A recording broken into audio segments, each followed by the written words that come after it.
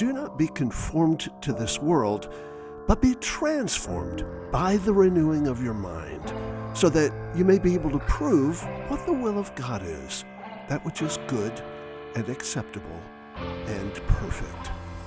Romans 12:2. This is Resistance and Reformation on the Fight, Laugh, Feast Network. Though he was best known as a world-renowned author, preacher, and philanthropist, the bookshops of London knew Charles Haddon Spurgeon as a voracious reader and an avid collector. He was the most famous preacher in the world for most of the 19th century. In 1854, just 4 years after his conversion, Charles Spurgeon, then just barely 20 years old, became the pastor of London's famed New Park Street Church, formerly pastored by the famous Puritans John Gill and John Ripon. The young preacher was an immediate success. The congregation quickly outgrew their building. They moved to Exeter Hall, then to Surrey Music Hall. In these venues, Spurgeon frequently preached to audiences numbering in the tens of thousands, all in the days before electronic amplification. In 1861, the congregation moved permanently to the newly constructed Metropolitan Tabernacle, and it quickly became the largest congregation in the world. When he arrived in London, there were just under 200 members in the congregation.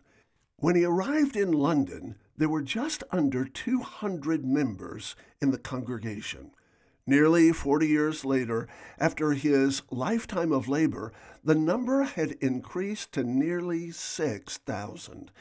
With his rhetorical passion, literary eloquence, and stalwart orthodoxy, Spurgeon regularly drew standing-room-only crowds, including the likes of Prime Minister William Gladstone, Lord Chief Justice Campbell, Earl Grey, the Lord Mayor and Sheriffs of London, Earl Russell, Lord Alfred Paget, Lord Panmure, Earl Shaftesbury, and the Duchess of Sutherland, Florence Nightingale, Dr. Livingstone, several members of the royal family, innumerable members of Parliament, as well as throngs of the common folk of London, to both the Sunday and weekday services at the church. His popularity caused great demand for both his printed sermons, which widely circulated in almost countless volumes, as well as his additional works. In 1 year, 250,000 copies of his sermon tracts were distributed in the colleges of Oxford and Cambridge alone. A number of prominent American newspapers printed the sermons every week and called him the greatest preacher of the age. Over the years, Spurgeon published nearly 4,000 sermons and over 100 other books on a wide variety of subjects. He was also the founder of more than 60 philanthropic institutions, including orphanages, coal porterage societies, schools, colleges, clinics, and hospitals. In addition, he established more than 20 mission churches and dozens of Sunday and ragged schools throughout England. But in the midst of all of this busyness in his life and ministry, he always found time to read. Books were his most constant companions, and bookstores were his most regular haunts. He was born in the little Essex village of Kelvedon in 1834. Both his father and grandfather were pastors, and so he was raised around books, reading, and piety. As a youngster, he began his lifelong habit of diligent and unending reading. Typically, he read 6 books every week and was able to remember what he had read and where he had read it many years later. He particularly loved old books. He claimed in his autobiography that before he was 10 years old, he preferred to go into his grandfather's study and pull down an old Puritan classic and read rather than to go outside and play with friends. As he grew older, his passion for books and the little shops that sold them remained unabated. Each day, Spurgeon would scour the newspapers to find when an antiquarian bookshop might be selling certain books. He would then beat a hasty path to the shop to purchase the treasure, or if he was too busy that day with appointments, he would send his secretary to buy the book. In time, his personal library numbered more than 12,000 volumes. The books were all shelved in Spurgeon's study at Westwood, his family home. The oldest book in the collection was a commentary on the Book of Psalms by the infamous inquisitor Cardinal Juan de Torquemada.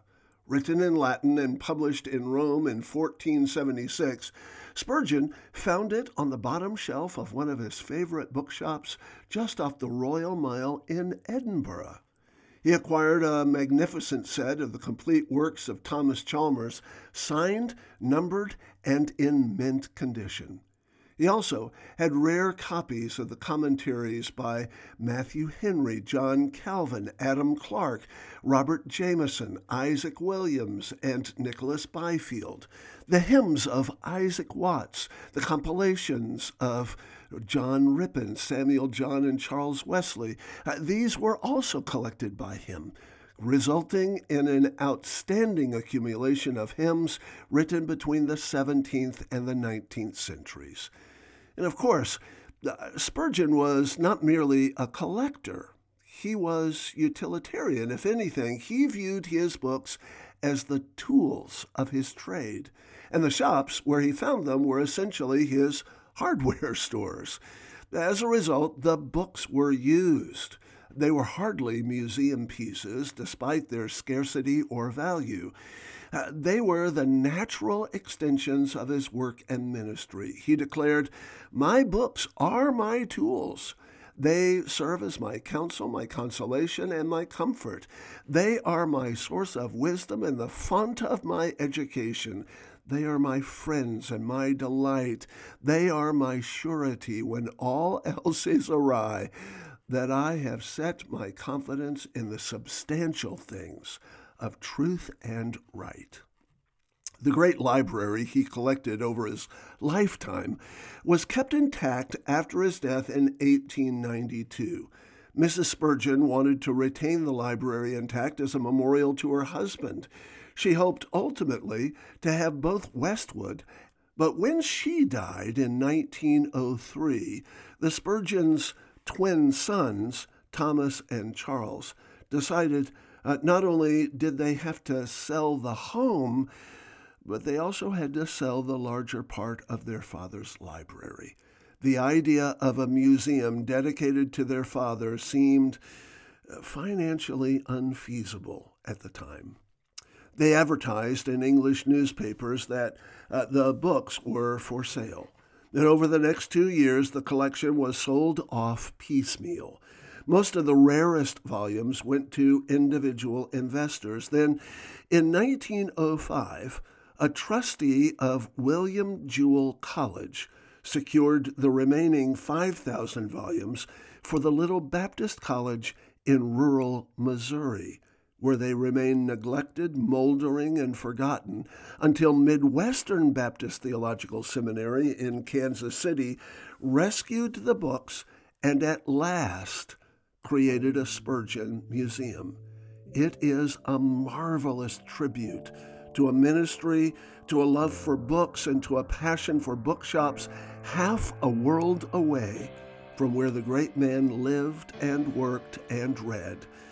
Perhaps it will lay an enduring foundation for a new day of both resistance and reformation.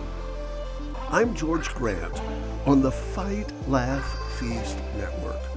For more information and for resources, go to georgegrant.net.